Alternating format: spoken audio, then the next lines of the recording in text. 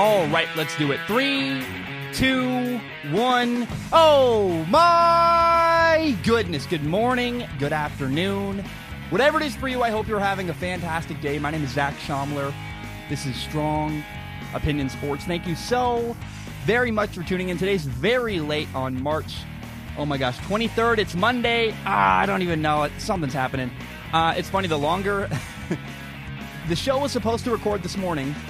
News broke. I worked on some news, thought about some stuff, and I got creative and ended up coming up with I just doubled the size of the show, basically. I kept adding topics as the day went on. I was like, oh, we should talk about this, and oh, we should talk about this. And so I'm really happy to share that we have a massive episode. It's full of really good stuff to talk about. I want to start with this. It's not really a segment because it's a little bit mean-spirited, but I have to mention it because it was news that came out. The Rams came out with a new logo. I don't know.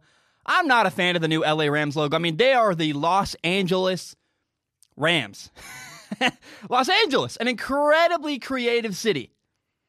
And that's the best they could do. I mean, look, I know everybody's on quarantine, but was every graphic designer in the city on quarantine? I don't understand. What happened? I'm not going to go into it too much. I just will say, not a fan. We'll see what the uniforms look like. But the new logos for the Rams, I did not connect with it. If people love it, great. It wasn't for me, but maybe people love it. And if they love it, I'm happy for them. I want to say, after this episode I'm recording right now, there is no timeline for the next episode. I have no idea.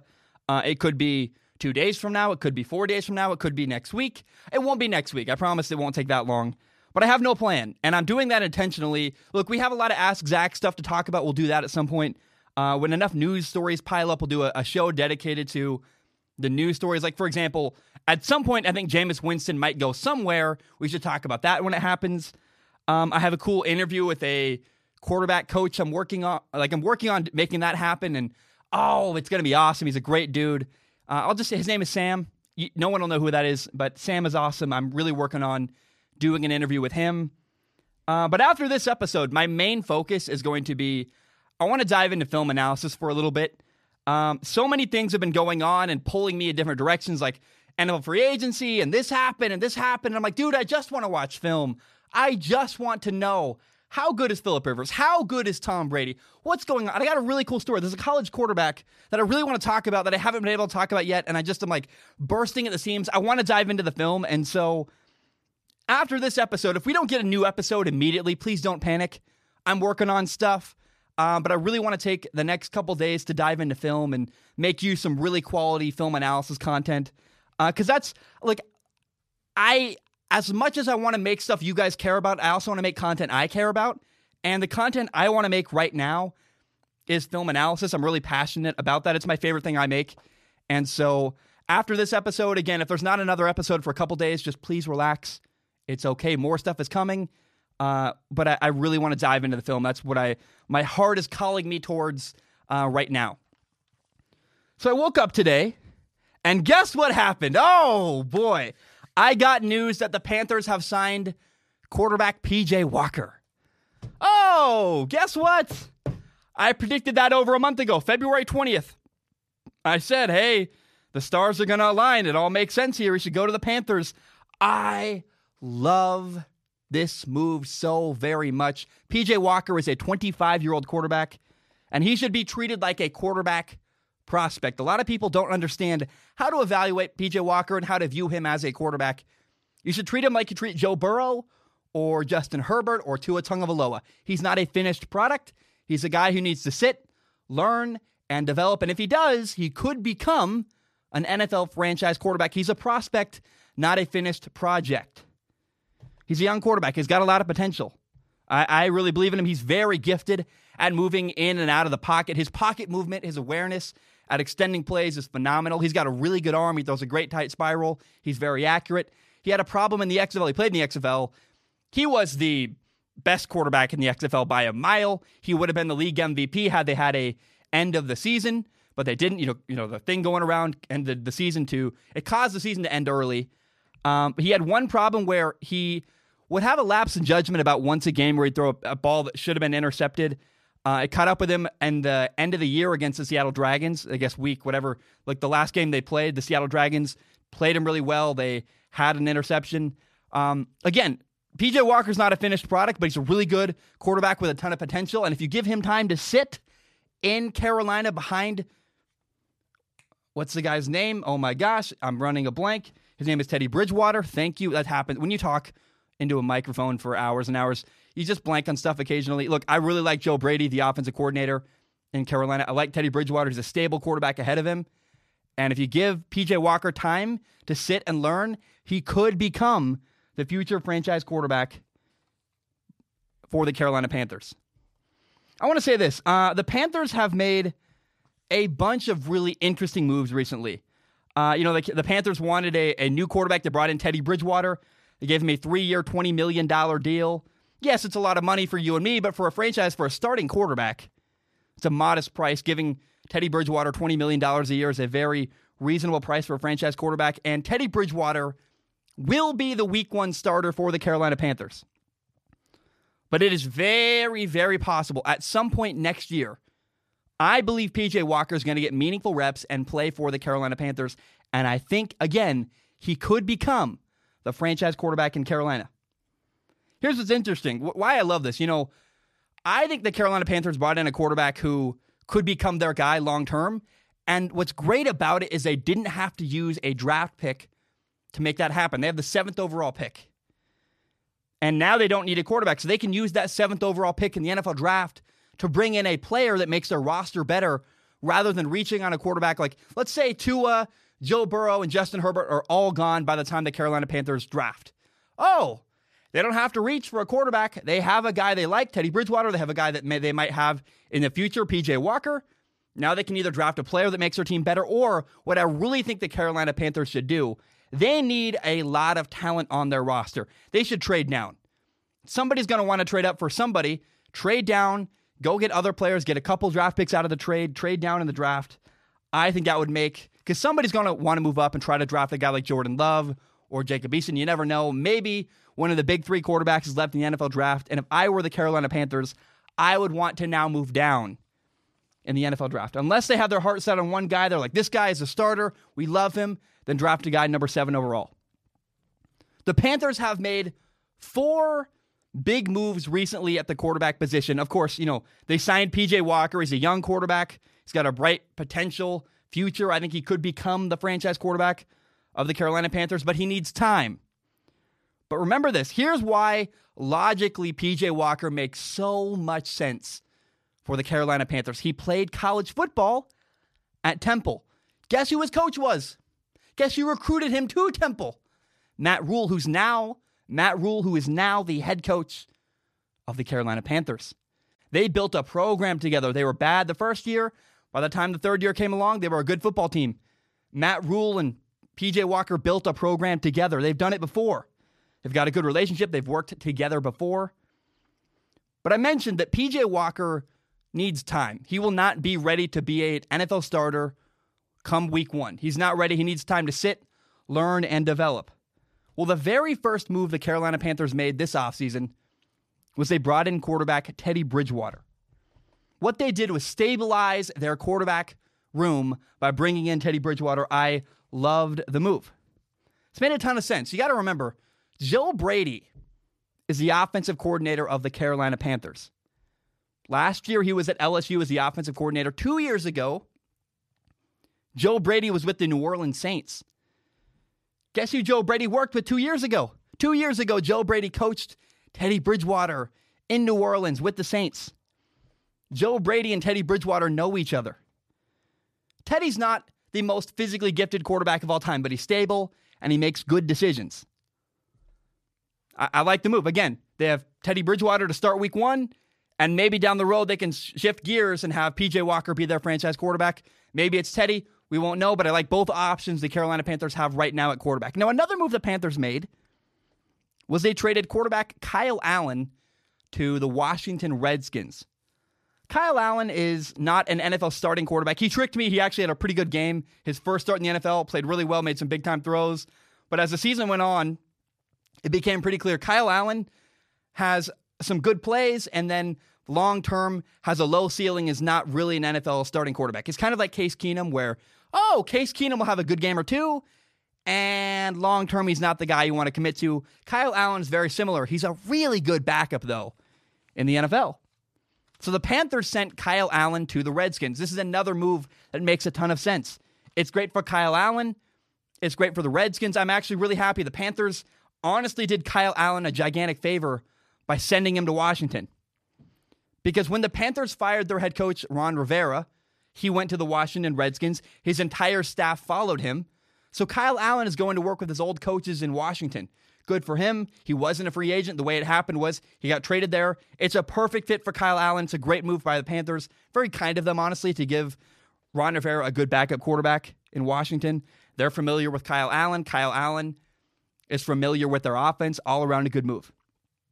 Now, number 4, the fourth move that the Carolina Panthers made at quarterback was probably, not probably, it was definitely the most controversial move they made. The Panthers have moved on from quarterback Cam Newton. Teddy Bridgewater is the new starter. Maybe P.J. Walker's the guy down the road. This makes complete sense to me if you think about it. Number 1, Cam Newton is not healthy. He's not healthy. He's getting older. He's in his 30s. And when Cam Newton can't run, he's not the same quarterback. As a decision maker without running, Cam Newton is an erratic decision maker. He's not a guy you want just sitting in the pocket all day. He's just not that quarterback. And the reality is the Panthers didn't want him. The Panthers have a new owner. The Panthers have a new head coach. They have no ties and no allegiance to Cam Newton at all. They didn't draft him. He's not the guy they wanted, honestly. They prefer Teddy Bridgewater. They prefer P.J. Walker. People are very, very mad. Well, the Panthers, sorry to say, they're moving on. They have a new regime in town, new quarterbacks, new coaches. Everybody's new. And the people who are really, really mad at the Carolina Panthers are walking away from Cam Newton, a guy who's been injured the last 2 years, who just hasn't put out a good product. The last time Cam Newton was great was 2015. I don't know. The people who are mad, I think, are more loyal to Cam Newton than they are to the team. And there's nothing wrong with that. But be honest about it. Ask yourself, are you a Cam Newton fan or are you a Carolina Panthers fan? They're not the same thing anymore. Not at all. But I got to say, I love what the Carolina Panthers are doing. I love their coach, Matt Rule. I really like their owner, David Tepper. He seems like a good dude who cares about family values. I like that he brought in that Rule. I really like David Tepper. I love the new offensive coordinator, Joe Brady. I love Teddy Bridgewater. I love P.J. Walker. Everything the Panthers are doing right now speaks to me. Every time the Panthers make a move, I go, I can't believe it. I still love what they're doing. I love what they're doing even more. I go, what? I just get continually surprised at how much I enjoy watching the Carolina Panthers make decisions. I'm rooting for them. I love the moves they've made at quarterback. And I want to see the Panthers succeed. I do. I'm not a Panthers fan by any means, but I will say I'm a Matt Rule fan. I really like Matt Rule. I don't care about teams. I care about people. And all the people in Carolina right now are people I'm rooting for. I just like them all. They seem like good people. P.J. Walker's great. Teddy's great. The coach, the owner, the offensive coordinator, everybody there is somebody that I'm rooting for. And I don't care if the Panthers succeed, but I hope those people succeed. And if they do, I'd be very happy in the future. So let's talk about this. This is another narrative that goes along with P.J. Walker. Let's just start it over again because it's really important to say it this way. Quarterback P.J. Walker has joined the Carolina Panthers, which means, he's left the XFL and is joining the NFL. He stepped up. And, the bad news for the XFL is they have lost the face of their league. The face of their league, P.J. Walker, the league MVP, he's gone. He was the best player, was the best quarterback in the league. And some XFL fans are worried that this is bad for their league. But it's not. It's not at all. P.J. Walker leaving the XFL, going to the NFL, all it does is legitimizes the league. It legitimizes the XFL. There are people that did not pay attention to the XFL. Let me tell you, a lot of people did not watch my XFL content. Shame on you. It was great content. I'm very proud of it. But next year, NFL fans are going to pay attention to the XFL, trying to find the good players their team should pick up. People will watch because they want to find, hey, this guy's really talented or that guy's really talented. I'm an Eagles fan. Are the Eagles going to pick that guy up? Or I'm I'm a Bears fan, or the Bears going to pick this guy up. I'm a Seahawks fan, or the Seahawks going to pick this guy up.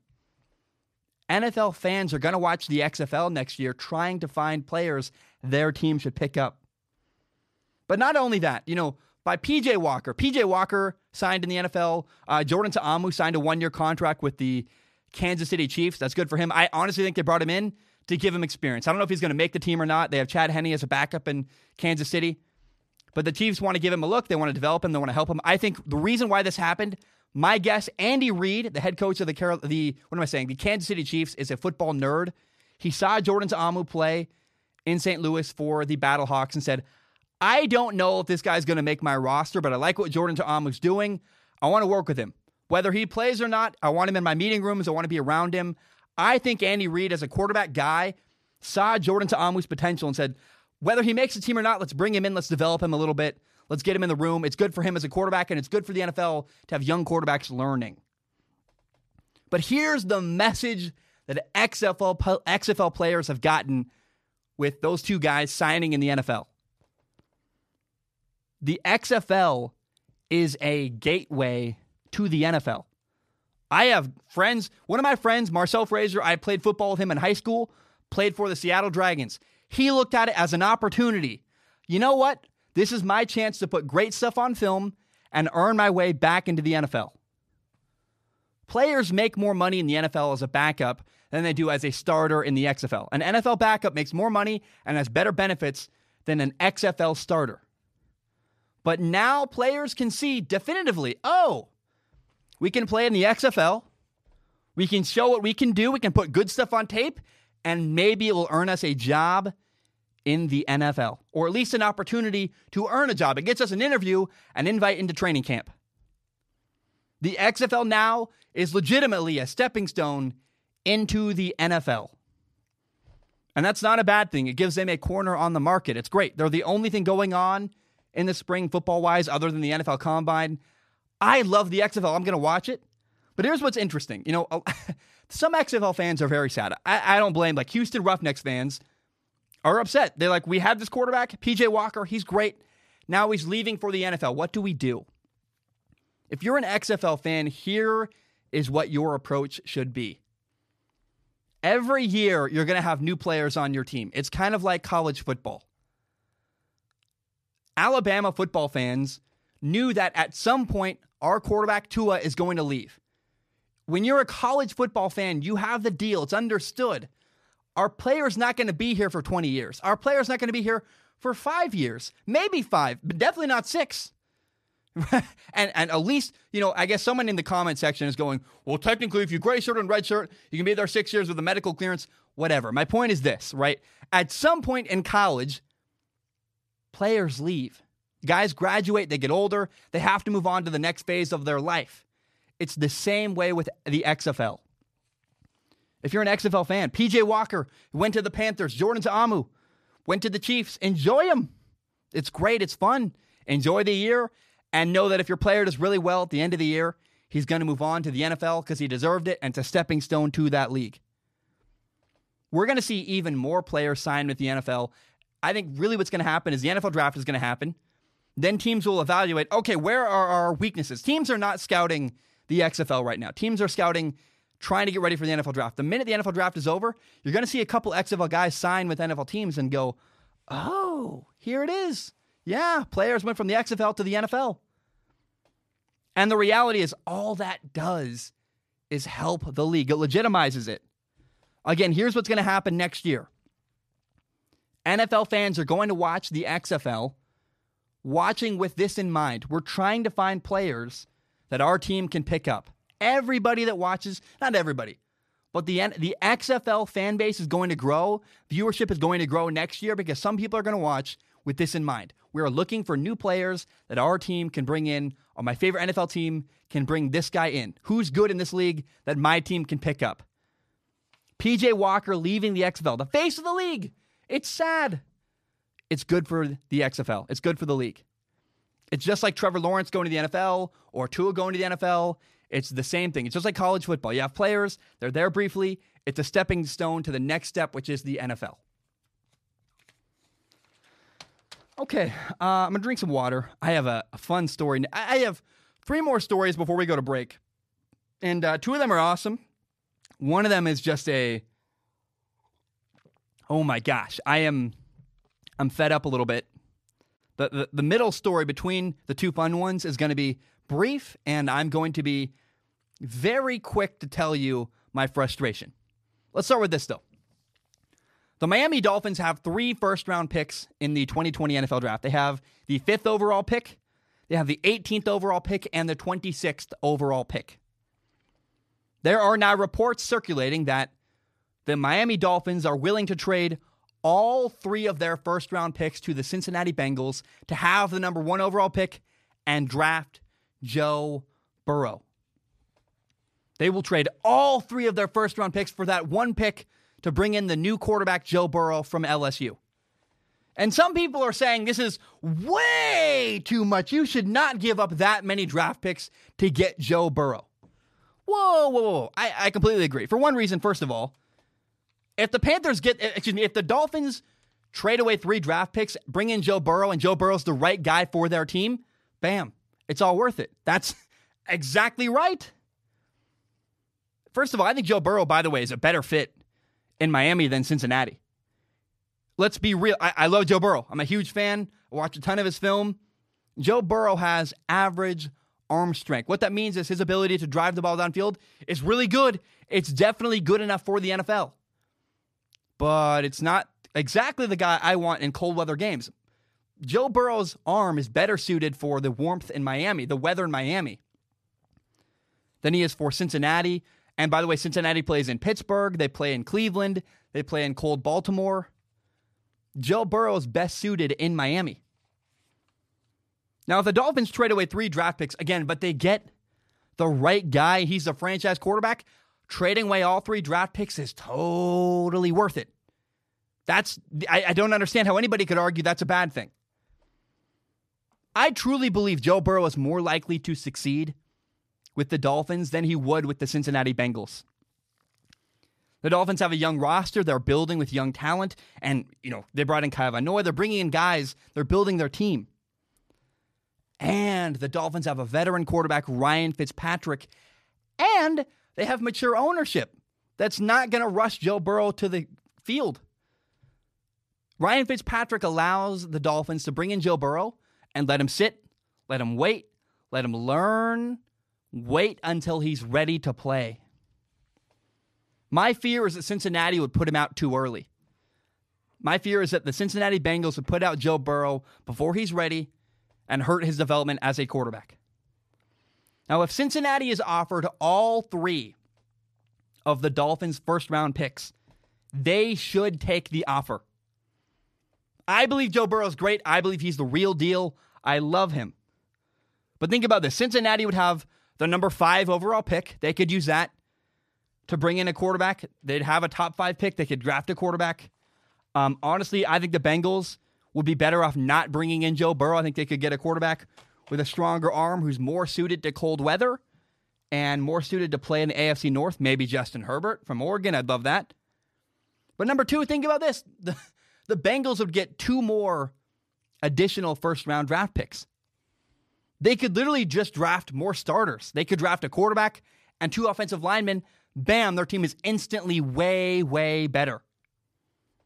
They'd massively improve their team. I really think that this trade, if the Dolphins traded 3 first-round picks to get the number 1 overall pick from the Bengals, everybody would succeed. Everybody would win. It'd be good for everybody. And I'll be honest, my greedy self, I really, really want to see Joe Burrow with the Miami Dolphins. I do. I love the Dolphins head coach, Brian Flores, and I think Joe Burrow would be a perfect quarterback for him. I think he's better for the Dolphins than he is for the Bengals. He's a better fit in Miami than he is in Cincinnati. And I'm telling you, Joe Burrow, a guy who's a great leader like that, who prepares so hard, is the perfect quarterback for a team like the Dolphins they're building something. The Dolphins are on their way. They need a quarterback of the future. I think Joe Burrow is their guy. I would love to see Joe Burrow in a Miami uniform next year. And man, I'll be honest, I just hope that happens. That's what I want so badly. I so badly want to see Joe Burrow playing for the Dolphins. I think it's better for his career. He's more likely to succeed in Miami than he would in Cincinnati. Okay, I just want to be very, very clear. I hate ridiculous rumors. I hate them so much. People come up with all kind of crazy things, and then I get thousands and thousands of messages from people saying, oh, what do you think of this? What do you think of Tony Romo coming out of retirement? What do you think about Tom Brady getting traded to the Cleveland Browns? Here's the newest one, the one that drives me nuts right now. People think that quarterback Deshaun Watson might get traded from the Houston Texans to the New England Patriots. I guess he put some very interesting Drake lyrics on Twitter. He also liked a tweet about maybe the Patriots trading for him. Look, Bill O'Brien, the head coach and general manager of the Houston Texans, the guy who makes decisions about where players go in Houston. He's a bad general manager, but he is not brain dead. There's no way Bill O'Brien is going to trade away Deshaun Watson. In fact, nobody would ever trade away Deshaun Watson. That's ridiculous, really stupid. I can't believe anybody's having this conversation. I will, because I think, here's the thing. I get messages like this all the time. People say, what do you think about this ridiculous thing or this ridiculous thing? So what I'm going to do, I picked this one. I'm going to shred it. We're never going to talk about this again, and I'm not going to entertain the idea. I probably should not have talked about this topic, honestly. I probably should have ignored it, said that's ridiculous nonsense. But I got so many messages. People were like, what do you think of this idea? It's an idea. I think it's fans who have wishful thinking, hoping that their team, the New England Patriots, can get a quarterback. And hoping, honestly, I think some people are Deshaun Watson fans, hoping to save him from the Houston Texans organization, who have done nothing but really just hurt his career. But here's the thing. The Texans organization is not going to part ways with Deshaun Watson. They would fire Bill O'Brien before they would part ways with Deshaun Watson. Let's say, in a hypothetical situation, let's say that Bill O'Brien, the coach and general manager, and Deshaun Watson, the quarterback, had a really bad issue, and they had a problem. They didn't like each other, and it was unresolvable. They could not solve their problem. Well, you know what the owner of the Houston Texans would do? He'd fire Bill O'Brien. He'd say, you know what, Bill O'Brien, I like you. The quarterback is more important than you. You just do not part ways with Deshaun Watson. He's one of the best young quarterbacks in the entire NFL. It's Patrick Mahomes, and then right behind him is Deshaun Watson. The only way Deshaun Watson will ever leave Houston is if, first of all, if he gets hurt and he just totally falls off a cliff and his play gets terrible, then the Texans would be willing to get rid of him. But the other way, if he keeps playing as well as he has, the only way he ever leaves Houston is if he makes it free agency. And to do that, he'd have to get franchise tagged 3 times in a row before he'd be truly a free agent to get free to go wherever he wants. That's the thing, man. I shouldn't have given this airtime, but it's ridiculous. You're never, ever going to see Deshaun Watson play quarterback for the New England Patriots. It's not going to happen unless maybe it's like 10 years from now. People pulls up this clip, goes, Zach was wrong, and Deshaun Watson's about to retire, and he just leaves. He's injured and gimpy, and no one wants him, so he goes and plays for the Houston Texans. Kind of like, I don't know if this is right, but maybe you've seen players like Phillip Rivers. We never thought would leave the Chargers. He's now with the Colts. We never thought Tom Brady was going to leave the Patriots. He's now with the Buccaneers. Maybe we see a move like that from Deshaun Watson someday. But as long as Deshaun Watson is playing at a high level, he will never leave Houston. They will never let him leave. I don't know, man. By the way, the Texans would never make a trade with the Patriots anyways. They're not going to give up a good player because the Patriots and the Texans are AFC rivals. They play each other in the playoffs regularly. It's not going to happen. And I'm telling you, no matter what trade a team put together, we have 5 draft picks, we have this, we have that. No NFL team is going to part ways with their franchise quarterback. It's not going to happen. And the only team, it's not like the Kansas City Chiefs would be trying to trade for Deshaun Watson. I mean, if the Houston Texans were offered Patrick Mahomes and a first-round draft pick, they might trade Deshaun Watson, honestly. But the only team that's ever going to try to trade for Deshaun Watson is a team that doesn't have a quarterback already. You're never going to see the Houston Texans trade Deshaun Watson to the New England Patriots. I can't believe I actually gave that the time of day. but I got so many messages. It drove me nuts. I had to talk about it. And there you go. I discussed the idea. It's dumb. It's stupid. It's not going to happen. But hey, I talked about it for you guys. And please stop sending me really silly, ridiculous theories because it's like fan fiction. It's never going to happen. Okay, I'm going to drink water. We have one story left. I am so excited about this. Now, it's only one story before we take a break. We have a lot more to go today. We have a lot of stuff to talk about. I got to say, man, I'm so dang excited for this topic. I love this topic so much. When I read this, it fired me up. I found this article on Forbes, and not very many people have seen it. Not very many people have seemed to notice it. But the article is by a guy named, I'm going to get his name right, Anthony Witrado. And I want to give Anthony props because he had this great idea that is 1,000% worth repeating. His article is titled, "The MLB Should Use Mics to Market Players and Broaden Its Audience." And Anthony had two main ideas I want to share. And then I want to add some of my own thoughts to his two main points. So the article documents how during a spring training game, the MLB and ESPN mic'd up players Anthony Rizzo and Chris Bryant. And there were a couple funny moments where Anthony Rizzo did things like he kind of made fun of the Houston Astros and their cheating scandal. He sang some Selena Gomez lyrics. It was really fun. I enjoyed it.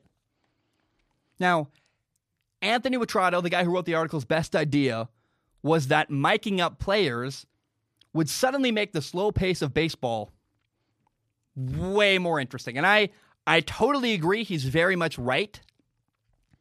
And so Anthony Witrado's idea got my imagination going. Here are some of my thoughts.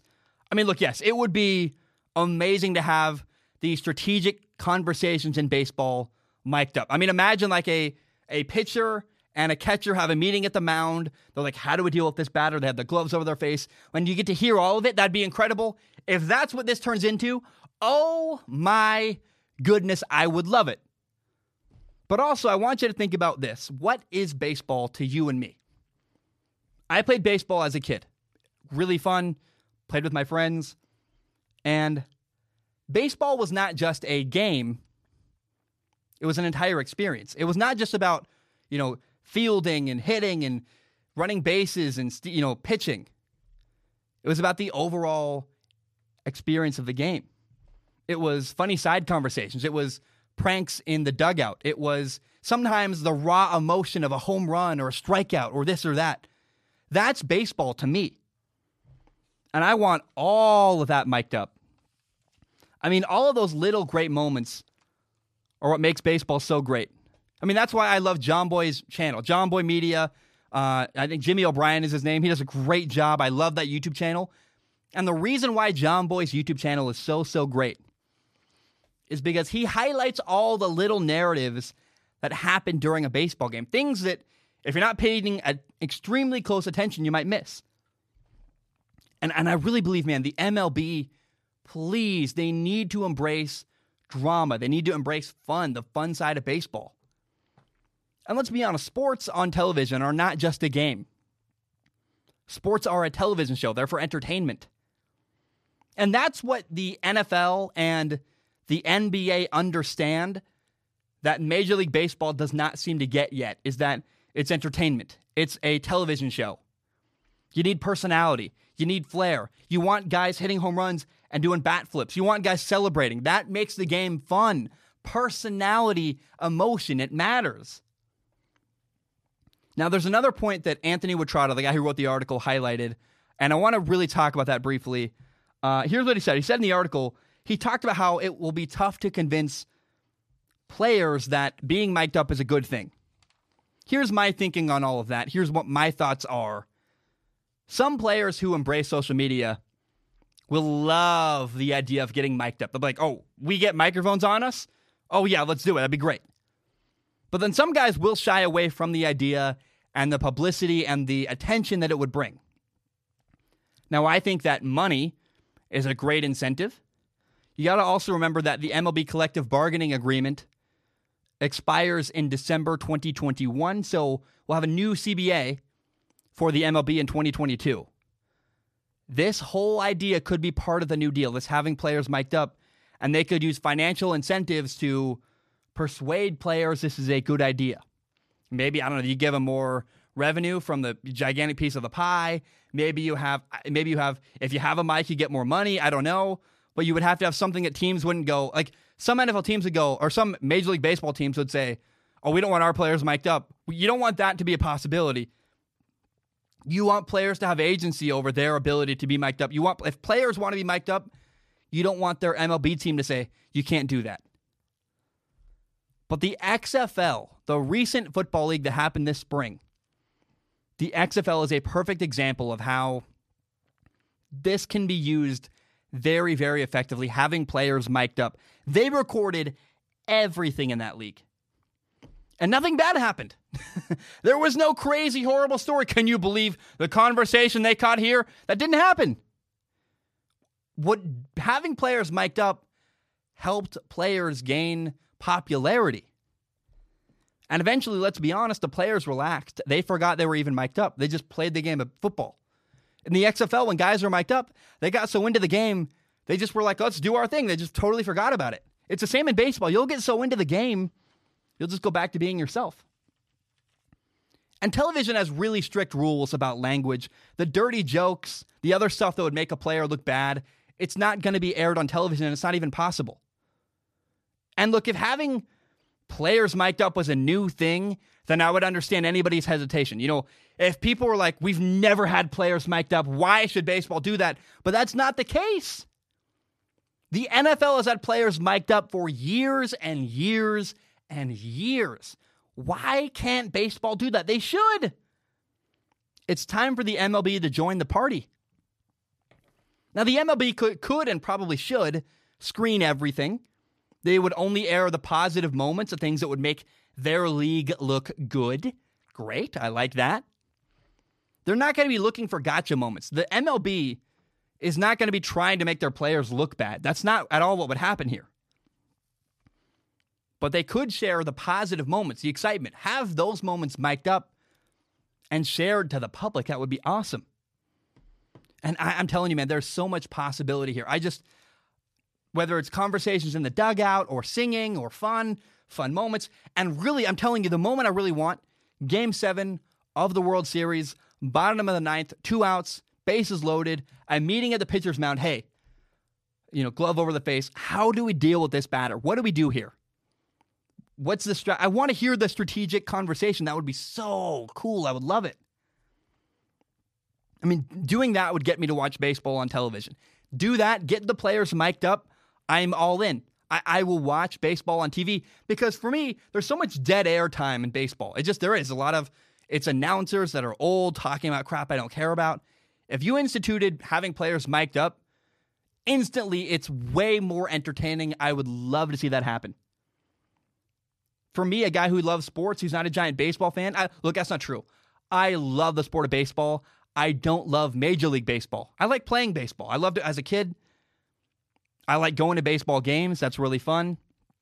But for me, the television experience hasn't ever been, other than the playoffs, it's just not been that engaging to me. This is a great sell to get someone like me invested in watching TV. This is how you grow your market. I have never wanted baseball to make a change now more than ever, and I do now. I really so badly want to see Major League Baseball mic up a bunch of their players. I would love that. I want to give a shout out to the Forbes writer, Anthony Witrado. I know nothing about the guy, but his article gave me so many ideas, and I'm telling you guys, I so badly want to see Major League Baseball mic up their players. I would love that. That would be awesome. Please, can we have that happen? All right, guys, my name is Zach Schaumler. I'm going to take a short break. When I return, we have predictions versus reality. Ooh, fun stuff. We're going to start with the NFC East. We'll do the Cowboys, the Eagles, the New York Giants, the Washington Redskins, and then later, we'll do the NFC South and the NFC North. Guys, my name is Zach Schaumler. My voice is getting lispy. I'm tired. I need a break. Need to drink some water, go to the bathroom, rest my voice a little bit, get my voice back. My name is Zach Schaumler. I will be right back. All right, we are back. It's time for predictions versus reality. What this segment is it's a thing I do. I love it. It's where I talk about my predictions for last year, what I predicted for NFL teams in 2019. And I talk about prediction and compare it to the reality of what actually happened. I talk about here's the reality. I predicted this, and here's where I was right, and here's where I was wrong. And I love talking about this because it's fun for me to revisit my predictions. People love when I talk about where I was wrong. I acknowledge my faults. That's fun for me. And so what I want to do is start with the Philadelphia Eagles. I predicted the Philadelphia Eagles to go 9-7 last year. And the big storyline I was interested in was, can Carson Wentz, the quarterback, stay healthy? So, by the way, the Eagles did actually go 9-7. Interesting. They did make the playoffs. Good for them. But, it was a weird year. BleedingGreenNation.com did a poll that they sent to fans. A fan sent it to me. And 71% of Eagles fans voted that the Eagles' 2019 season was both a success and a disappointment. And I don't blame those Eagles fans. Again, a success, but also at the same time, a disappointing year. Yes, the Eagles made the playoffs, but they won and did that more because of the fact that their division, the NFC East, was pretty mediocre. Now, to me, the bright spot of the Eagles' 2019 season was their quarterback, Carson Wentz. I'm a huge fan. I love the guy. Now, I predicted the Eagles to go 9-7. Did that happen? Yes, it did. But I was still pretty wrong about how it went down. I was wrong about how difficult it would be for the Eagles to reach 9-7. I said in my prediction topic that if Carson Wentz played at a high level, then the Eagles would have a better record than 9-7. Now, unfortunately, Carson Wentz was spectacular, and yet the Eagles still only won 9 games. That's, I don't know. Now, honestly, in 2019, what the Eagles showed was that they need more offensive weapons. It's really been tough for me to watch other quarterbacks around the NFL. Guys like, Kirk Cousins had tremendous weapons around him in 2019, or Jameis Winston in Tampa Bay had really great receiving talent to work with. No, I'm a big believer of Carson Wentz. He elevated the Eagles last year. But I think you got to put better pieces around. If you put even better pieces around Carson Wentz, give him some great receivers, give him some better weapons, oh my gosh, special things will happen. They already won a Super Bowl a couple years ago. They did it on Carson Wentz's rookie contract. And that year, he was phenomenal. We'll talk about that in a minute. And I think if you keep building around Carson Wentz, you are going to be handsomely rewarded. Now, what I want to do, I want to tell you a fragment of a story that people often misinterpret and manipulate. Here's one sentence. If we stopped there, it'd be a problem. We won't just stop there. Here's a true statement. Carson Wentz got hurt in the playoffs last year. If that's the end of the story, then you could argue that, Carson Wentz is injury prone. But if you did that, you would be being totally dishonest. That's not a good way to do it. You got to look at the context of what happened. Number one, what was Carson Wentz's injury? In the first quarter of a playoff game against the Seattle Seahawks, Carson Wentz got hit in the head. And Eagles fans called it a dirty hit. To me, it was questionable.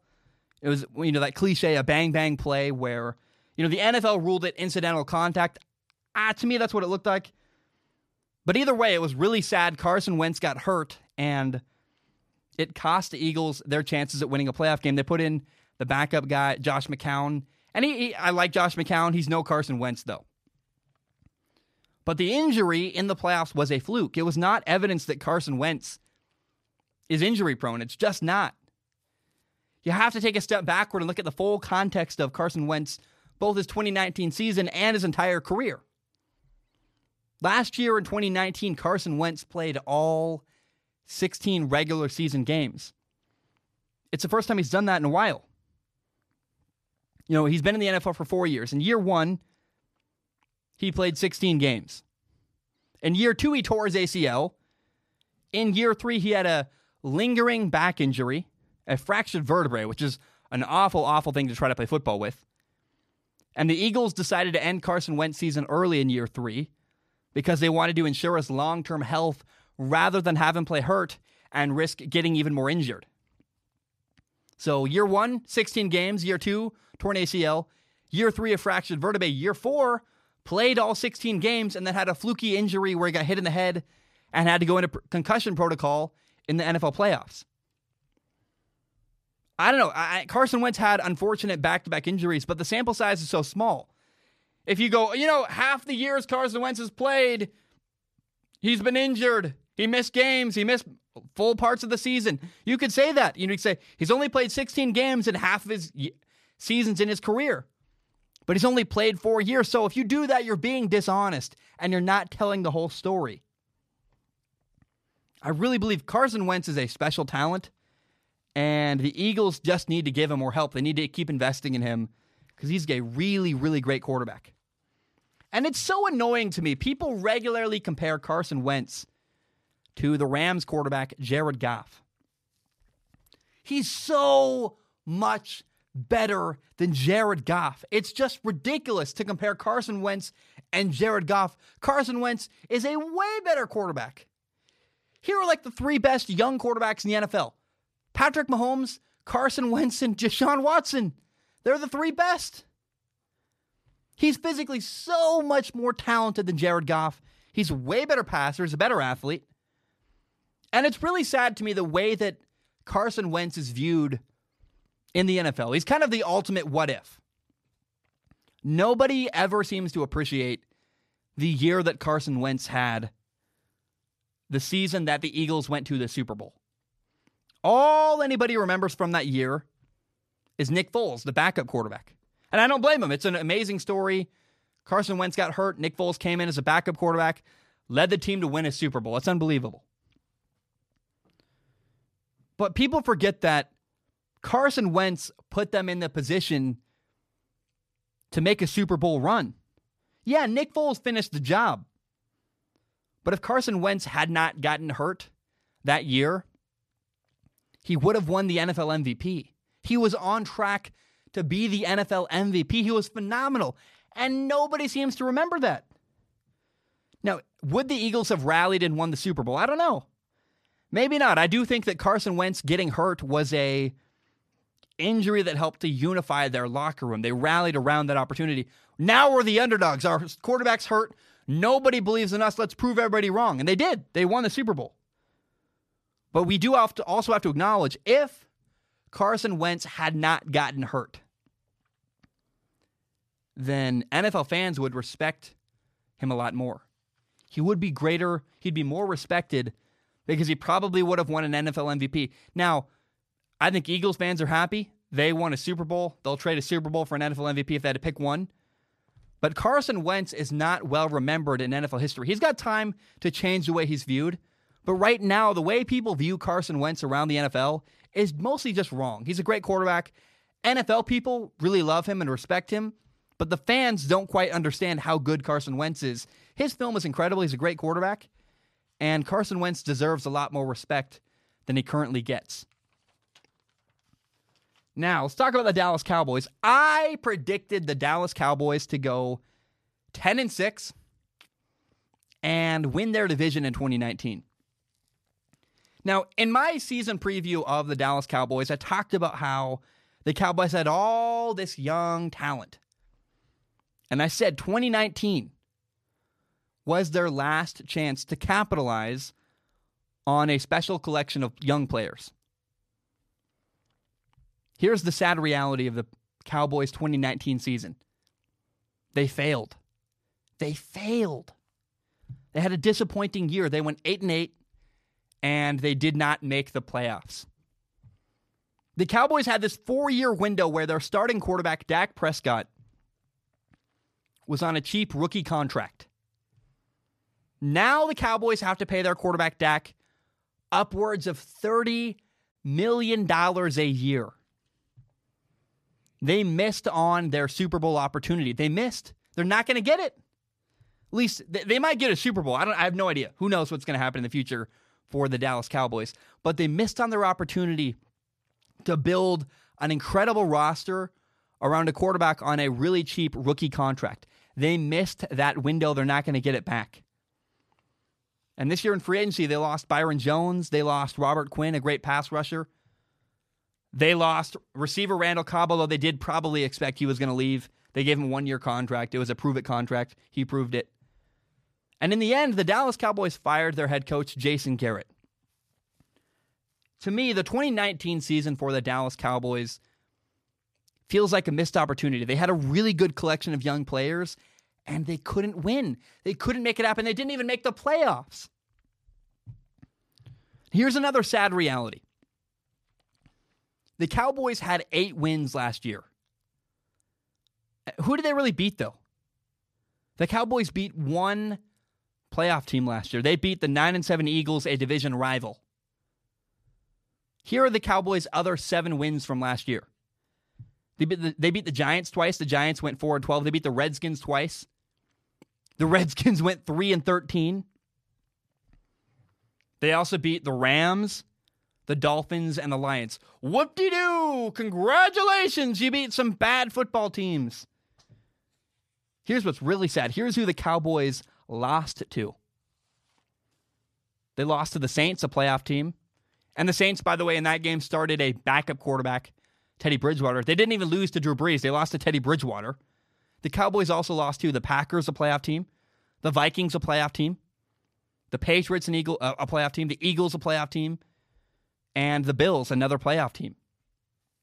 Now, they did lose to the Jets and the Bears. And yeah, let's not forget the Cowboys lost to the Bears with Mitchell Trubisky playing quarterback. That's not, I don't know. To me, the Cowboys' lowest point of the year was when they lost to the Bills on Thanksgiving Day. They lost to the Buffalo Bills at home, and the Bills were leading 26-7 in the fourth quarter. Then what Dak Prescott did is padded his stats. He had a late touchdown in the fourth quarter to make the score 26-15. That game was 26-7 in the fourth quarter in Dallas Cowboys Stadium, losing to the Buffalo Bills on Thanksgiving Day. The Cowboys' 2019 season was disappointing. For head coach Jason Garrett, this is what's interesting. Jason Garrett, the head coach who got fired, took the fall. He got all the blame. But do not forget, please do not forget, the Cowboys roster was loaded with a lot of young, talented players.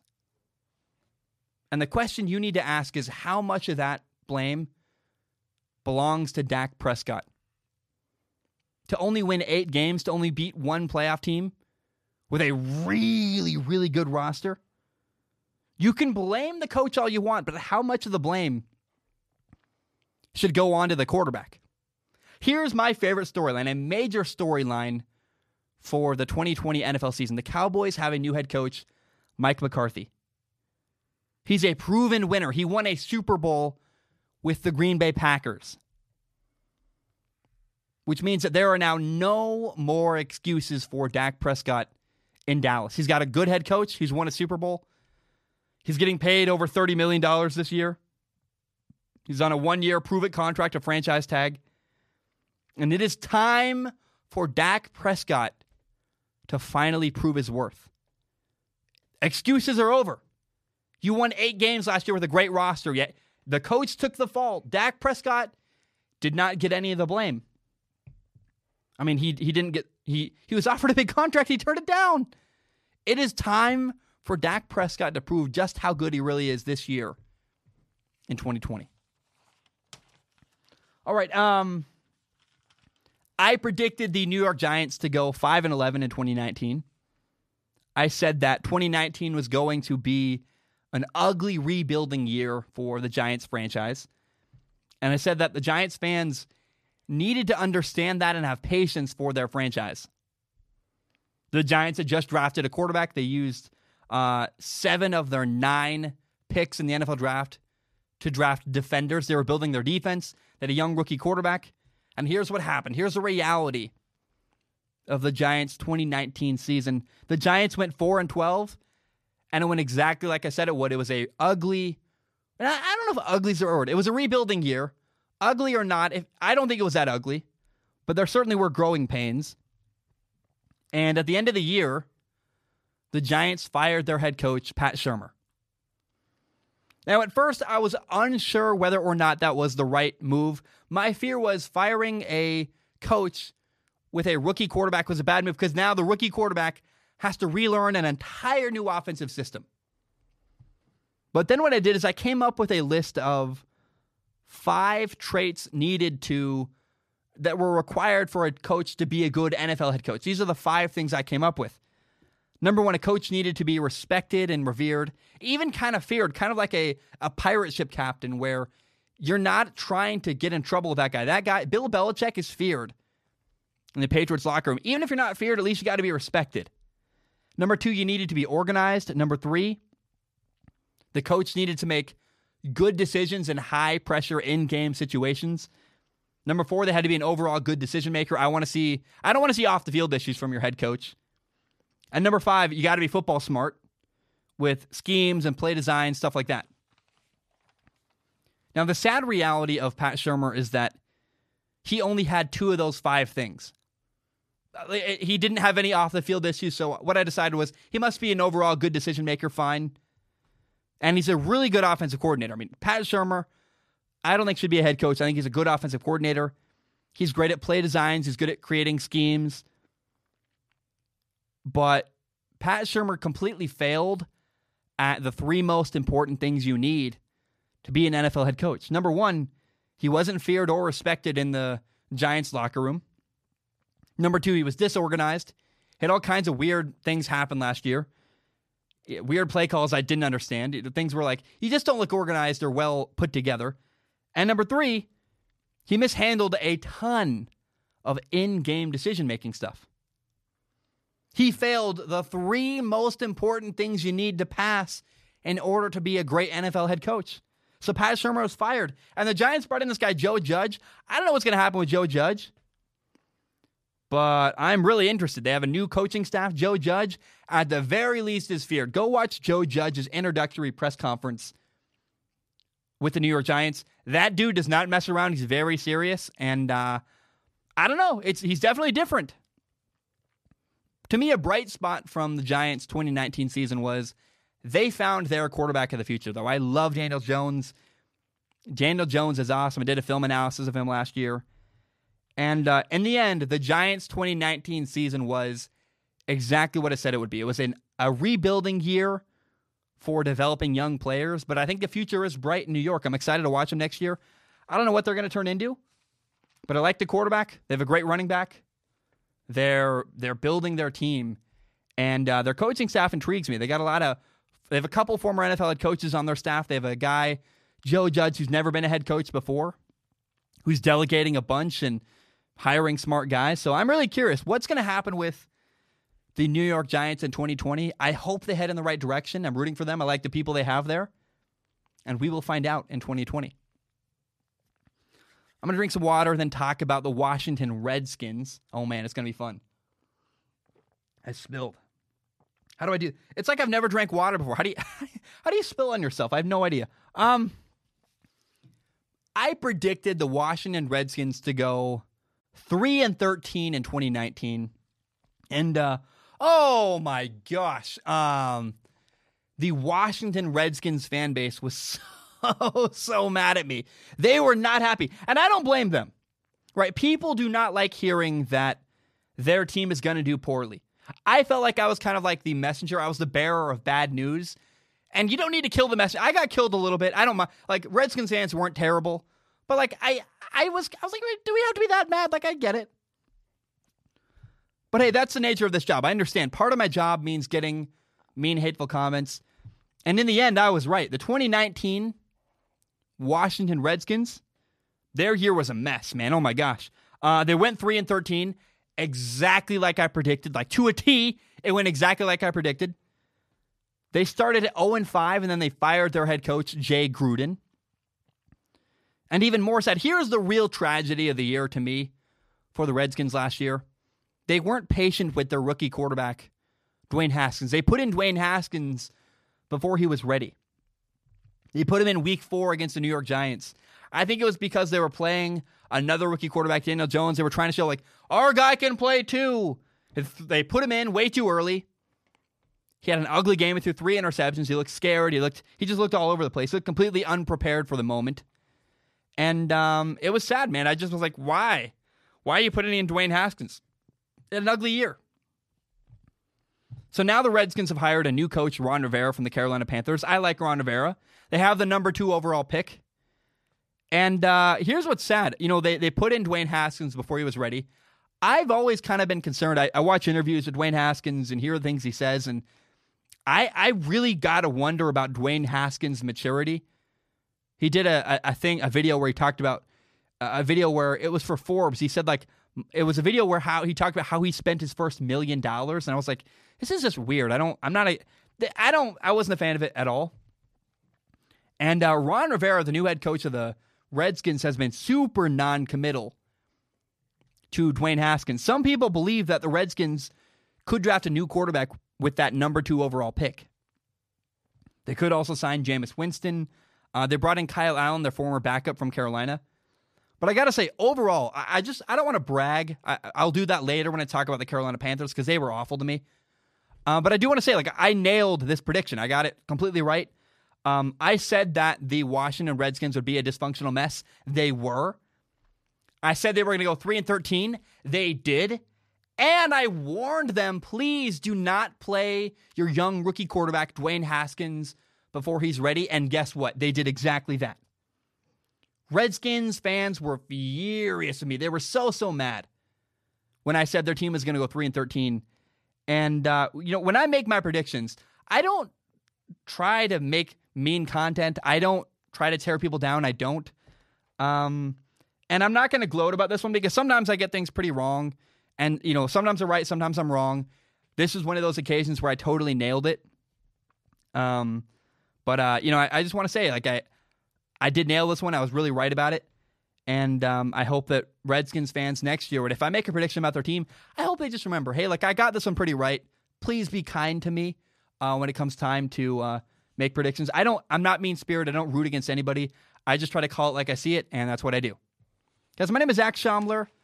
I'm going to take a short break. When I return, we'll do predictions versus reality for the NFC South. Those teams are the New Orleans Saints, the Tampa Bay Buccaneers. We'll talk about what happened with Jameis Winston. We'll talk about the Atlanta Falcons. We'll talk about the Carolina Panthers.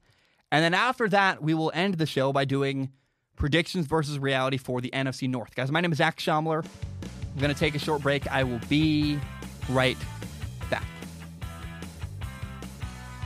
All right, we are back. I want to just jump into it and talk about the New Orleans Saints. I predicted the New Orleans Saints to go 12-4 in 2019. I believed they would be the number 1 seed in the NFC, and I really thought they were going to be a Super Bowl team. They almost made it in 2018. They had that game where they lost in the championship game to the Rams. They had that game where they had that should have been a pass interference. It wasn't called. That cost them a trip to the Super Bowl. I thought that in 2019 last year, they were going to come back for revenge and make it to a Super Bowl. And they had a great offensive line, a great roster, a great defensive line, a great quarterback, great coach, Sean Payton. And they had this great, incredible receiver, Michael Thomas.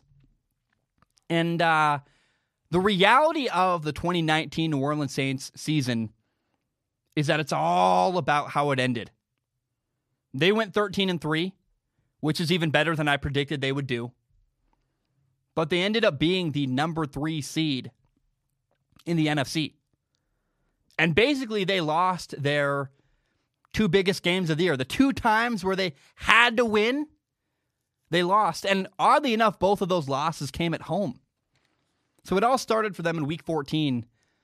They lost to the San Francisco 49ers 48-46 on a last-second field goal. And that cost them a shot at being the number 1 seed. The Packers, the 49ers, and the Saints, they all went 13-3. And that game pushed them down to the bottom of those 3 teams. That's why they had to play a game in the wild card. And, the Saints lost in overtime in the wild card round to the Minnesota Vikings. They lost 26-20 And here's what's really sad. The sad reality of that game is that they should have won. They had the ball at the 20-yard line, 1st and 10, 4 minutes and 26 seconds left. But Drew Brees fumbled and gave the ball back to the Vikings. That cost them a really big possession and cost them a chance to score. And so there were two really big moments this past year for the New Orleans Saints where they were really, really close, but they couldn't finish at the end of a game. They lost by a hair to the 49ers week 14, and they lost at the end of the game in the playoffs to the Minnesota Vikings. And it's sad, man. I really thought that the New Orleans Saints were going to be a Super Bowl team. I thought they were Super Bowl bound, and they were so close, but they just missed. They just barely missed twice. And what I was most sad about was that we didn't get a rematch. That 49ers Saints game, week 14, 48-46, last-second field goal. I mean, that was one of the best games of the year. I mean, really, to me, some of the best games of the year all include, it was like the 2 times the 49ers played the Seattle Seahawks, and then that game, week 14, where the 49ers played the Saints. I mean, basically, the 49ers gave us some of the best games of the year, but I so badly wanted an NFC Championship game between the Saints and 49ers, and we didn't get it. I was so sad. Now, it is worth noting, in that week 14 game, Saints defensive end Marcus Davenport got hurt. He missed the rest of the season after that. That certainly did not help their chances at making a Super Bowl. But I was just sad, man. The Saints came so close and didn't make it, and I'd love to see them make a run again next year at the Super Bowl. I don't know if they can, but I thought they were a team that was Super Bowl bound, and it just didn't happen. I was really sad for the Saints last year that it didn't. Now, last year I predicted the Tampa Bay Buccaneers to go 8-8. And I was actually really, really excited to watch the Buccaneers last year because they got a new head coach, Bruce Arians. And Bruce Arians has worked with a ton of really great quarterbacks over the years. He's worked with Ben Roethlisberger, Peyton Manning, Carson Palmer, Andrew Luck. And I really believed that if anybody was going to be able to help the Buccaneers' erratic quarterback, Jameis Winston, I really thought that a guy like Bruce Arians was the guy to do it. I mean, Jameis Winston had gotten in trouble off the field a couple times. He was all over the place throwing a ton of interceptions on the field. And I figured a veteran, no-nonsense coach like Bruce Arians could, if anybody could do it, Bruce Arians was the guy to help Jameis Winston. And I was very, very wrong. It didn't happen. But first of all, it is worth saying, the Buccaneers had a solid roster last year. They had great offensive weapons. They had Mike Evans. They had Chris Godwin, Cameron Brate, O.J. Howard on offense. They had good players on defense. They had Shaq Barrett, who ended up having 19 and a half sacks in the NFL last year. They had Jason Pierre-Paul. They had Vita Vea. The Buccaneers had a new defensive coordinator, Todd Bowles, the former Jets head coach. The Buccaneers were a good team last year, but they had one major issue. And if you have followed the Buccaneers at all, you know what that one major issue was. It was pretty obvious. In the end, the Buccaneers went 7-9, and their biggest issue was their quarterback, Jameis Winston. Yes, Jameis had some good statistics. He had 33 passing touchdowns. He actually led the NFL in passing yards. But here's the problem. Jameis Winston, good numbers on one side. The positive stuff, great. And if you only talk about that, you only say that, Jameis Winston led the NFL in passing yards. Woo! So great. Oh, but the number you have to pay attention to, he had 30 interceptions, 30 interceptions and 5 fumbles. He had 35 turnovers during a 16-game season. Your quarterback cannot do that. I mean, honestly, it's a miracle that the Buccaneers even won 7 games last year. How did they do that? It's unbelievable. And really what that does, the fact that the Buccaneers won 7 games, even though their quarterback had 35 turnovers, what that shows is that they had a really good all-around team. It shows how good, it says a lot about how good the Buccaneers team was last year. Here's what's crazy to me. Here's what happened in 5 of the Buccaneers' losses last year. In week 1, they lost to the 49ers 31-17. And Jameis Winston had 1 touchdown and 3 interceptions. Ooh, not good. Now, week 6, they lost to the Panthers, 36-26. Jameis had 1 touchdown and 5 interceptions. 5 interceptions, and his team only lost by 11 points, and they still scored 26 points. I mean, man, if Jameis has like 3 fewer interceptions, that's a lot of interceptions. 5 interceptions, and they only lost by 11? Week 8, they lost to the Titans 27-23. They only lost by 4 points. Jameis had 2 touchdowns, 2 interceptions, and 2 fumbles. 4 turnovers. His team still only lost by 4 points. Unbelievable. Week 11, they lost to the New Orleans Saints 34-17. 2 touchdowns. Jameis had 4 interceptions. And then finally, week 16, they lost to the Texans 23-20. They lost to the Texans by 3 points. Jameis had 1 touchdown and 4 interceptions. Again, they only lost by 3 points, and Jameis played horribly. I mean, look, anybody who thought that the Buccaneers were going to bring Jameis Winston back after last year was absolutely insane. When you look at that, and you look at how many games Jameis Winston cost his team, there's no way they were going to bring Jameis Winston back. This is why the Buccaneers brought in Tom Brady. They lost to playoff teams last year by 3 and 4 points. The Texans and the Titans, playoff teams. They lost by 3 points to the Texans, 4 points to the Titans, and their quarterback had 4 turnovers in those games, each of those games. The Buccaneers were a good team. They just needed their quarterback problem fixed. Tom Brady brings exactly what the Buccaneers need. He plays the quarterback position cleanly and efficiently. That's what they need. Tom Brady only had 8 interceptions last year. Jameis Winston had 5 in 1 game. He had over half of Tom Brady's interceptions in 1 game. Yes, Tom Brady is a way better quarterback for the Buccaneers than Jameis Winston was, and I can't believe that's even disputed. Now, I want to talk about numbers for a minute. You know, this whole topic so far has been about one important number. I've been talking about turnovers. How, turnovers, Jameis Winston had 35 last year. That's unacceptable for a quarterback in a 16-game season. But some dorks are digging way too much into the stats and into the numbers from last year. Some people are saying that, I've seen people arguing that Tom Brady's not going to fit into the Buccaneers system, which is just insane to me. But they say this. They say, look at the number of deep balls Jameis Winston threw last year. He threw way more deep balls than Tom Brady. And they go, I don't know. I don't think Tom Brady can fit into the Jameis Winston offense in Tampa Bay. I don't know that Tom Brady's going to work in Jameis Winston's offense.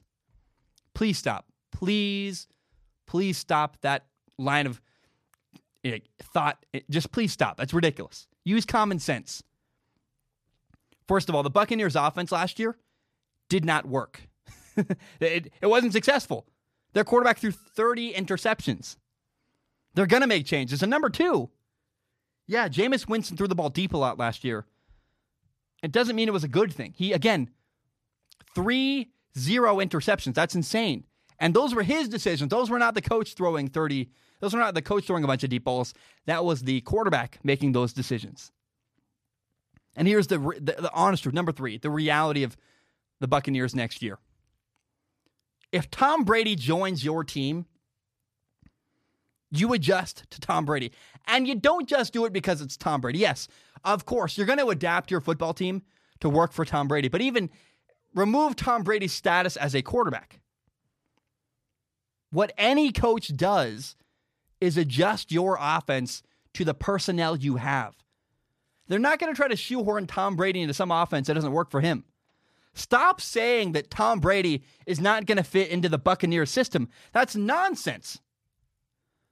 Tom Brady is exactly what the Buccaneers have been missing. This feels to me a lot like when Peyton Manning joined the Denver Broncos. They're going to build an offense around Tom Brady. They're literally in meetings right now collaborating, figuring out how can this work? How can we build an offense that best suits our team and skill set? Tom Brady joined a good team that was ready to win that just needed a quarterback. Again, very similar. Very much reminds me of when Peyton Manning joined the Denver Broncos. Tom Brady is so much better for the Buccaneers than Jameis Winston was. And I read something the other day. It was really cool.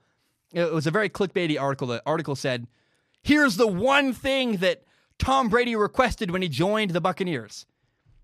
And here's what's cool. Tom Brady joined the Buccaneers, and his one request was this. He said, I want the phone numbers of my new teammates. I want to talk to my new teammates. That's awesome. Tom Brady gets it. He's a great leader. He does the little things right, and he's going to do what Jameis Winston did not last year, which is take care of the ball. The Buccaneers had so many opportunities to win last year. I mean, look, to lose by 3 points to the Houston Texans, even though your quarterback has 4 interceptions, or to lose to the Titans, even though your quarterback has 4 turnovers by 4 points. Playoff teams that the Titans won a playoff game. They beat the Ravens. The Buccaneers were this close to beating the Tennessee Titans last year, and their quarterback cost them the game.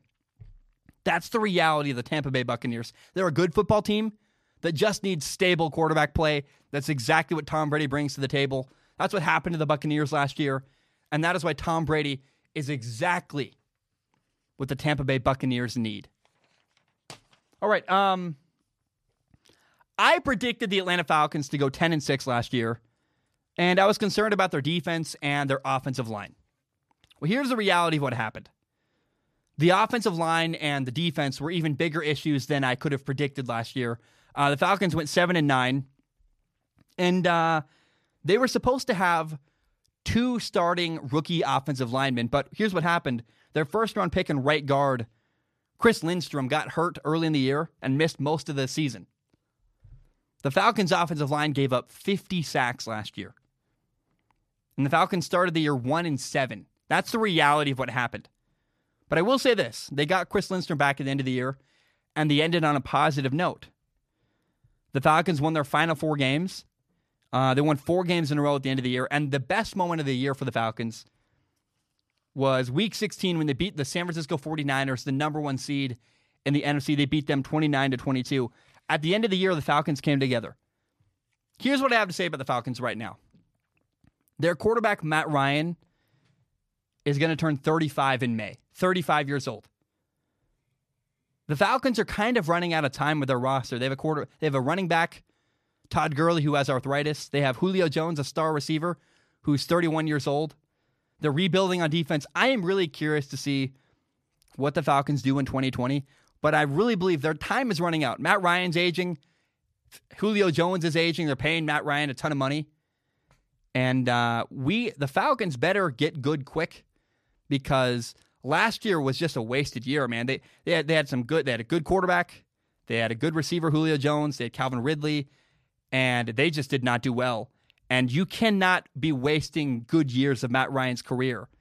That's what happened to the Falcons last year. The Falcons wasted a good year of Matt Ryan's career. They'd better get it cleaned up very quickly, because Matt Ryan is aging quickly, and they're running out of time with the roster they have in Atlanta. All right, here's the fun one for me. Oh boy. I predicted the Carolina Panthers to go 6-10 last year. And I was concerned about their secondary play.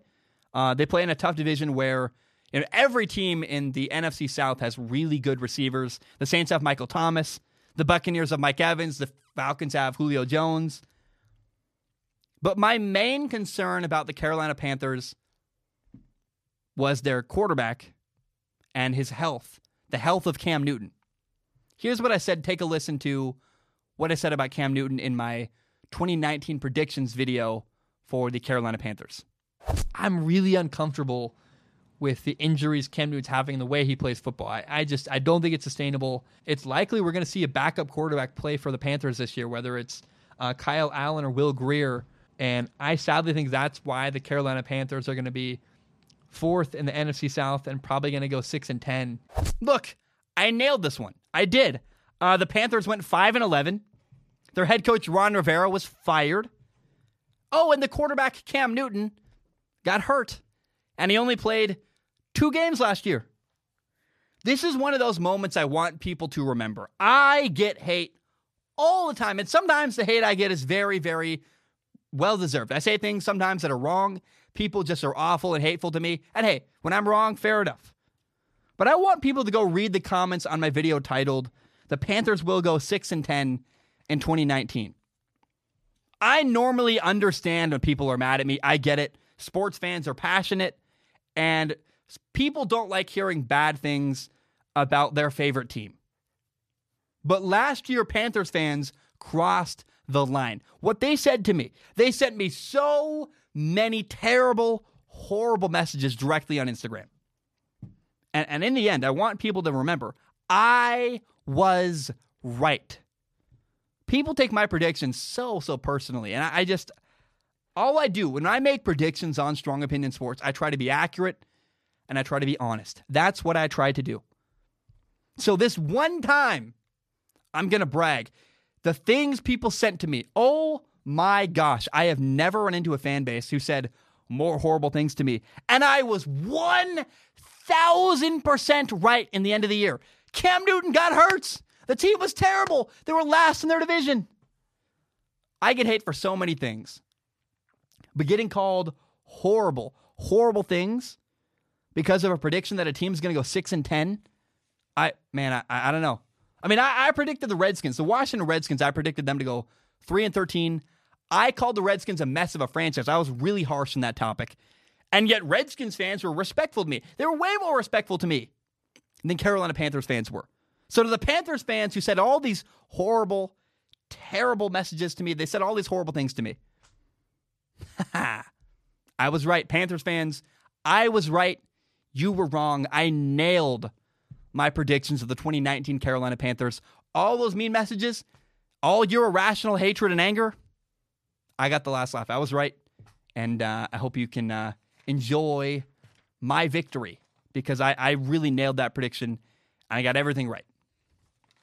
Okay, I'm going to take a short break. When I return, we're going to do predictions versus reality for the NFC North. The Green Bay Packers, the Minnesota Vikings, the Chicago Bears, and the Detroit Lions. I'm going to take a short break, and I will be right back. All right, we are back. We're doing predictions versus reality. It's time for the Green Bay Packers. I want to start with them. I predicted the Green Bay Packers to go 11-5 last year. I predicted them to win the NFC North. And I was really, really excited to watch them because they got a new head coach, Matt LaFleur. They finally got a good defense. They brought in a bunch of new players. Preston Smith, Zadarius Smith off the edge. They brought in a new safety, Adrian Amos, who was more reliable and more consistent than the former safety, Clinton Dix. The Packers had a great running back, Aaron Jones. And I really believed in their quarterback, Aaron Rodgers. I believed he was going to light it up in the Packers' new offense. Now, I got a lot of things right with the Packers last year, but I missed one really big thing. The Packers did, in fact, win their division, the NFC North. They went 13-3, which is a little better than I predicted. But the reason why the Packers went 13-3 was less because of their quarterback, Aaron Rodgers, and more because of the roster around him. I thought they were going to have one of the highest scoring, flashiest offenses in the entire NFL.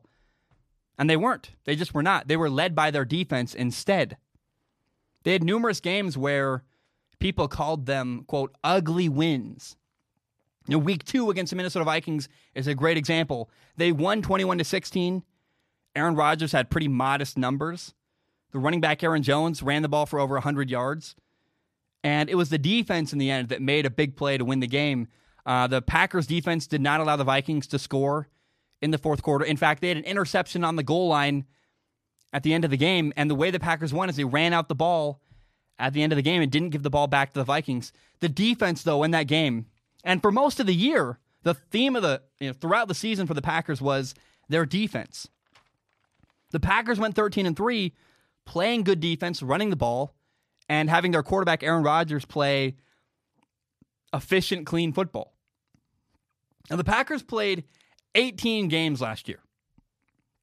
And there were only 5 games last year where 5 of those 18, there were only 5 games where Aaron Rodgers threw for over 300 yards passing. which is not like stats are not everything, but I just would have expected. If you told me going into last year, I was like, man, Aaron Rodgers might be an MVP candidate. He's going to have a ton of yards, going to blow up the NFL. And in fact, 2 of those 5 games where Aaron Rodgers threw for over 500 yards, the Packers lost. So a lot of people, there was a narrative last year that Aaron Rodgers is a bad quarterback. His numbers are down. He's not shredding the NFL. What's going on? And I really want to clear this up. Aaron Rodgers is not a bad quarterback. The narrative is totally wrong. I mean, people don't get it. It's not that Aaron Rodgers suddenly is a bad quarterback. The thing is that the Packers' philosophy changed. The Packers simply changed their approach to winning football games. Instead of relying on Aaron Rodgers to be Superman and put the team on his back and make incredible plays and have a superhuman effort in order for them to win, the difference was the Packers finally put a quality team around their quarterback, Aaron Rodgers. They won differently than they have in years. And that's a good thing. It's a good thing. The way the Packers changed was great. They're finally a good football team. They're not just a team with a good quarterback. The Packers are now a quality roster from top to bottom.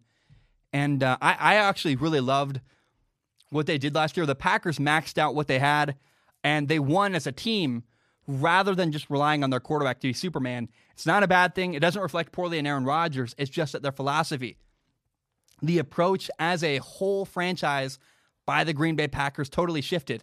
Let's build a great defense. Let's run the ball well and have Aaron Rodgers play efficient, clean football. It's exactly what happened. And it's not that Aaron Rodgers is bad. It's that the Packers' approach to winning football games has now changed.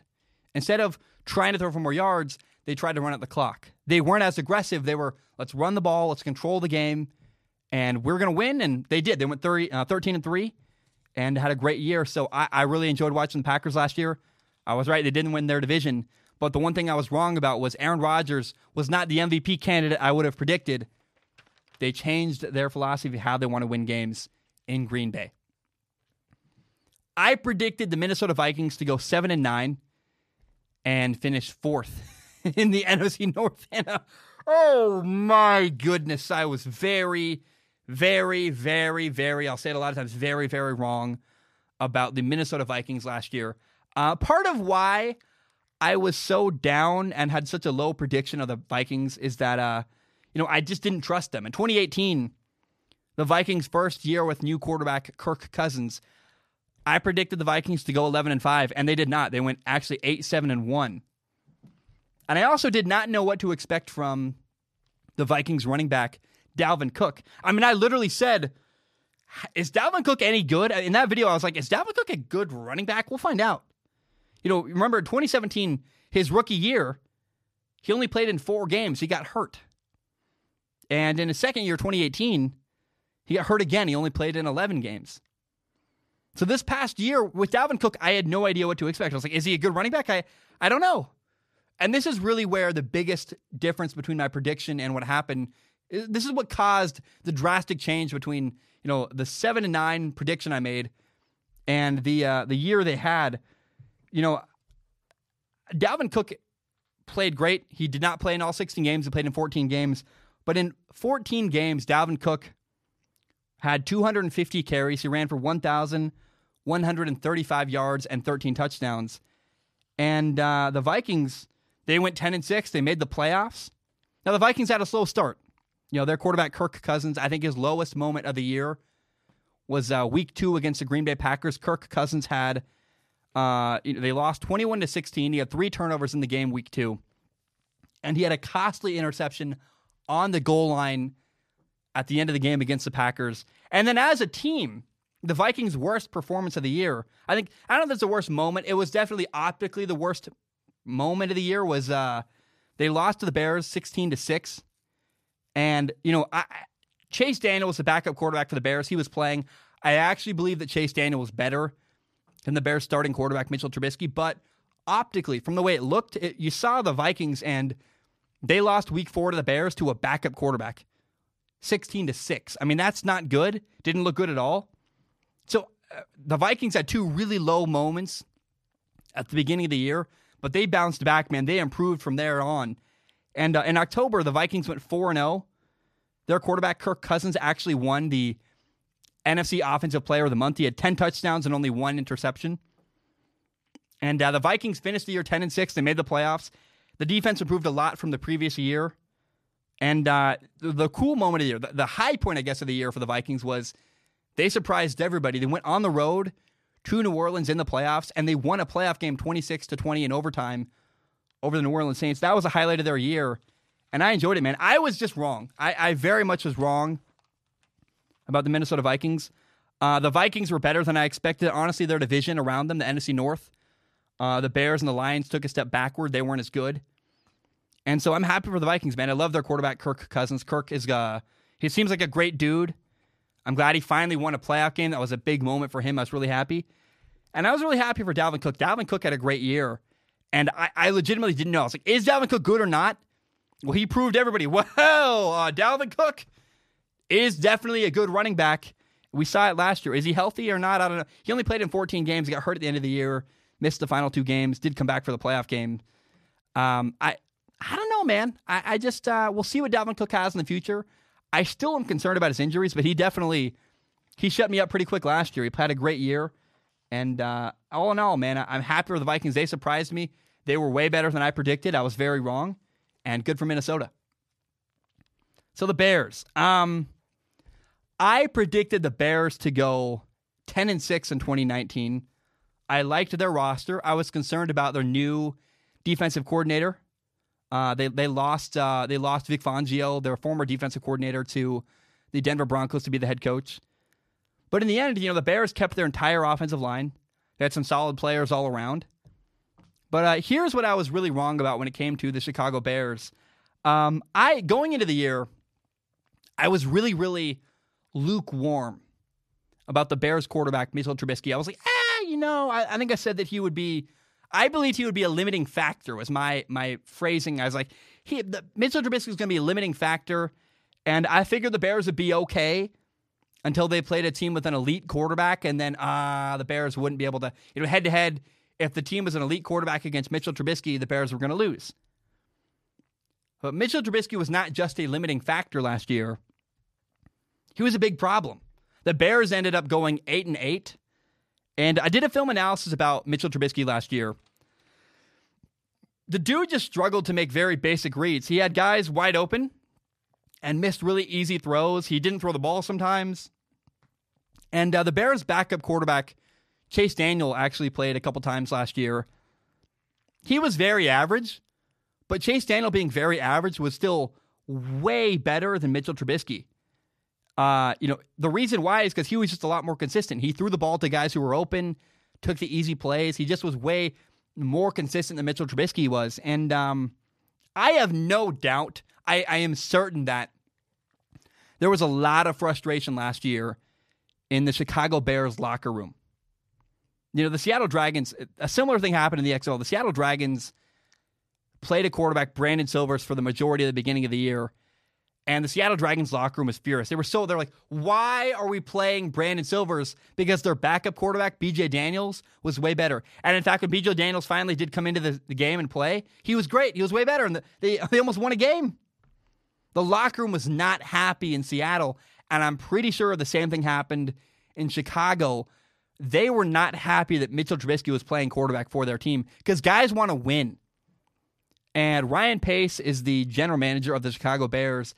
He appears to just not be willing, at least for a long time, was not willing to admit he might have drafted the wrong guy. Mitchell Trubisky, remember, the politics behind the scenes is that the Bears drafted Mitchell Trubisky number 2 overall in the NFL draft. And so he's gotten way more chances than I believe he should have. He's gotten a ton of patience. If Mitchell Trubisky was a 5th-round pick, he would have been benched hours ago. If he was a pick in the 7th round or an undrafted free agent or even a 4th-round pick, maybe if he was a 2nd-round pick, right, they would have been like, it's not working, we're done. But because Mitchell Trubisky was drafted so high, they just keep giving the guy chance after chance after chance. And finally, thank you, if there's a God and he's real, then he really made this happen. Finally, the patience has worn thin in Chicago because the Bears have traded for quarterback Nick Foles from the Jacksonville Jaguars. And Nick Foles is not an amazing quarterback. He's definitely better than Mitchell Trubisky. And if Mitchell Trubisky has any moments where he's not quite up to snuff next year, he will get benched because Nick Foles is there. He's ready. He's got a relationship with the head coach. Remember, Matt Nagy, the head coach of the Bears, and Nick Foles have worked together before in Philadelphia and then again later in Kansas City under Andy Reid. And Nick Foles will be ready for the moment Mitchell Trubisky's not good enough. And I think the Bears are going to have a quarterback change very early next year. And I can't wait for that moment because Mitchell Trubisky for a long time has been holding them back. And the dude held back the Bears last year. He's the reason why they went 8-8 and underperformed. It's because Mitchell Trubisky was not a good enough quarterback and didn't make enough plays when it mattered most last year. He's their problem, and I think that problem is soon going to end in Chicago. I am excited for that day. Again, I don't hate Mitchell Trubisky, right? People think I root against people. I don't root against anybody. I'd love to see Mitchell Trubisky be phenomenal, but I hate bad quarterback play. And watching the dude fail over and over and over again without consequences has driven me nuts. I don't hate Trubisky the person, but Mitchell Trubisky the quarterback has not been good enough, and I'm ready for that guy to be out of town. He's just not good enough. And I'm not a Bears fan. I have no stake in that game. But I don't like watching quarterbacks play badly and hurt their team. And that's exactly what Mitchell Trubisky's been doing. And his locker room, the people around him who are tired of losing, have to be frustrated. They're ready to move on. And so I hope that Mitchell Trubisky gets benched next year because he's maybe he plays great and he proves everybody wrong. But in the last couple of years, he has repeatedly cost his team victories. And I'm ready to see him done in Chicago. I predicted the Lions to go 8-8 in 2019. This team had a lot of positive momentum. I was so excited. They had year 2 of the new head coach, Matt Patricia. Had some solid names on defense, Quandre Diggs, Trey Flowers. They had a good new tight end, TJ Hawkinson. And I really believed in their quarterback, Matthew Stafford. I thought he was going to surprise some people last year. And sadly, Matthew Stafford only played in 8 games. He got hurt. He hurt his back. And it's so sad that after Matthew Stafford got hurt, the Lions' progress just got totally halted. And they had a solid start to the year. I remember people sending around memes like, "Ooh, the Lions are undefeated." Ooh, that's all excited. They were 3 weeks into the year. They were 2-0-1. They had a tie and 2 wins. Technically, they were undefeated. And Matthew Stafford, he was on pace for a 5,000-yard season. He had 19 touchdowns and 5 interceptions when he got hurt. And I just am so sad, man. It's such a shame. In the end, the Lions went 3-12-1. They did not win a game after Matthew Stafford got hurt. They were 3-4-1. Matthew Stafford got hurt. And, Matthew Stafford's injury just completely derailed their entire season. But they were making progress. I was like, come on, please. And it's such a shame to me that we did not get to see the whole season play out for the Detroit Lions. I'm excited to watch what they do next year with Matthew Stafford. They've had some problems with Matt Patricia and Darius Slay had some conflict, but I don't know, man. Matt Patricia, I hope he turns things around. I want to see the Lions win. I like their quarterback, Matthew Stafford. I think he's better than people appreciate or respect about him. And we'll see what happens, man. I don't know, but I want to watch what the Lions do next year in 2019 because it's sad. We lost a year of progress where we did not get to see it play out. What would have been with the Lions if Matthew Stafford hadn't gotten hurt and had been able to play the whole year last year? We might have seen something special. We might not have. But I really thought we were making progress with the Lions, and it's sad we didn't get to see it play out. All right, guys, that's the entire show I have. I want to end the show this way. 4 years ago, my younger brother died, and I learned 2 really painful lessons from that experience. Number 1, if you're struggling, please go get help. I'm encouraging you. Please do not suffer in silence. My brother told nobody he was having a hard time. I went home one day. He was dead on the floor. It's miserable and terrible. I encourage you, if you're struggling, go get help. Tell somebody, a parent, a friend, somebody in authority figure. Please go get help. Do not suffer in silence. A teacher, a counselor, somebody, go get help. And if you really have nobody to talk to, if you have nobody you can turn to for help, then call the suicide hotline. The suicide hotline is 1-800-273-8255, 1-800-273-8255. That is the suicide hotline. If you have nobody else to turn to, get help that way. The second lesson I learned is if you're struggling, not if you're struggling, just please, no matter who you are, make sure the people in your life know you care about them and you love them. I saw my brother multiple times a week. We played Halo together, and we talked about girls and movies and sports and video games, but we never had a deeper conversation. I regret not telling my brother I loved him more. And I regret not telling my brother, hey, if you're struggling, you can talk to me. I encourage you, make sure the people in your life know how much you love them. and make sure they know that they can turn to you if they're having a hard time and need help. If you're struggling, go get help, and make sure the people in your life know how much they mean to you. I want to end the show this way. I want to read a Jim Carrey quote. The Jim Carrey quote says this. He says, "I believe depression is legitimate, but I also believe that if you don't exercise, eat nutritious food, get sunlight, get enough sleep, consume positive material, and surround yourself with support, then you aren't giving yourself a fighting chance." This week I've gone on multiple walks with my girlfriend. I'm trying to eat dinner. I know things are tough right now. There's people are all quarantined and stuck inside. And I've been getting messages from people saying, I'm feeling depressed. I'm really having a hard time being stuck at home. I get it. But do things that feed your soul. You can work out in your living room. I do crunches. I do literally just Google, plyometric workouts. You can work out in your living room. You can go for walks. You can play video games. You can watch TV. Do things that make you, full of life. And please feed your soul. I'm begging you. It's just, you're not giving yourself, like Jim Carrey says, if you don't do those things, you're not giving yourself a fighting chance. I encourage you, please do what it takes to enjoy your life. If you're struggling, go get help, and make sure the people in your life know how much you love them. Guys, my name is Zach Schaumler. Thank you so very much. I have no idea when we're recording the next episode of Strong Opinion Sports, but it will come soon, and I promise, just be patient. Hope you have a great day. Thank you for listening. It's been a really long episode. I appreciate you guys. Have a great day. Ba-dum-bum. Bam. We are done.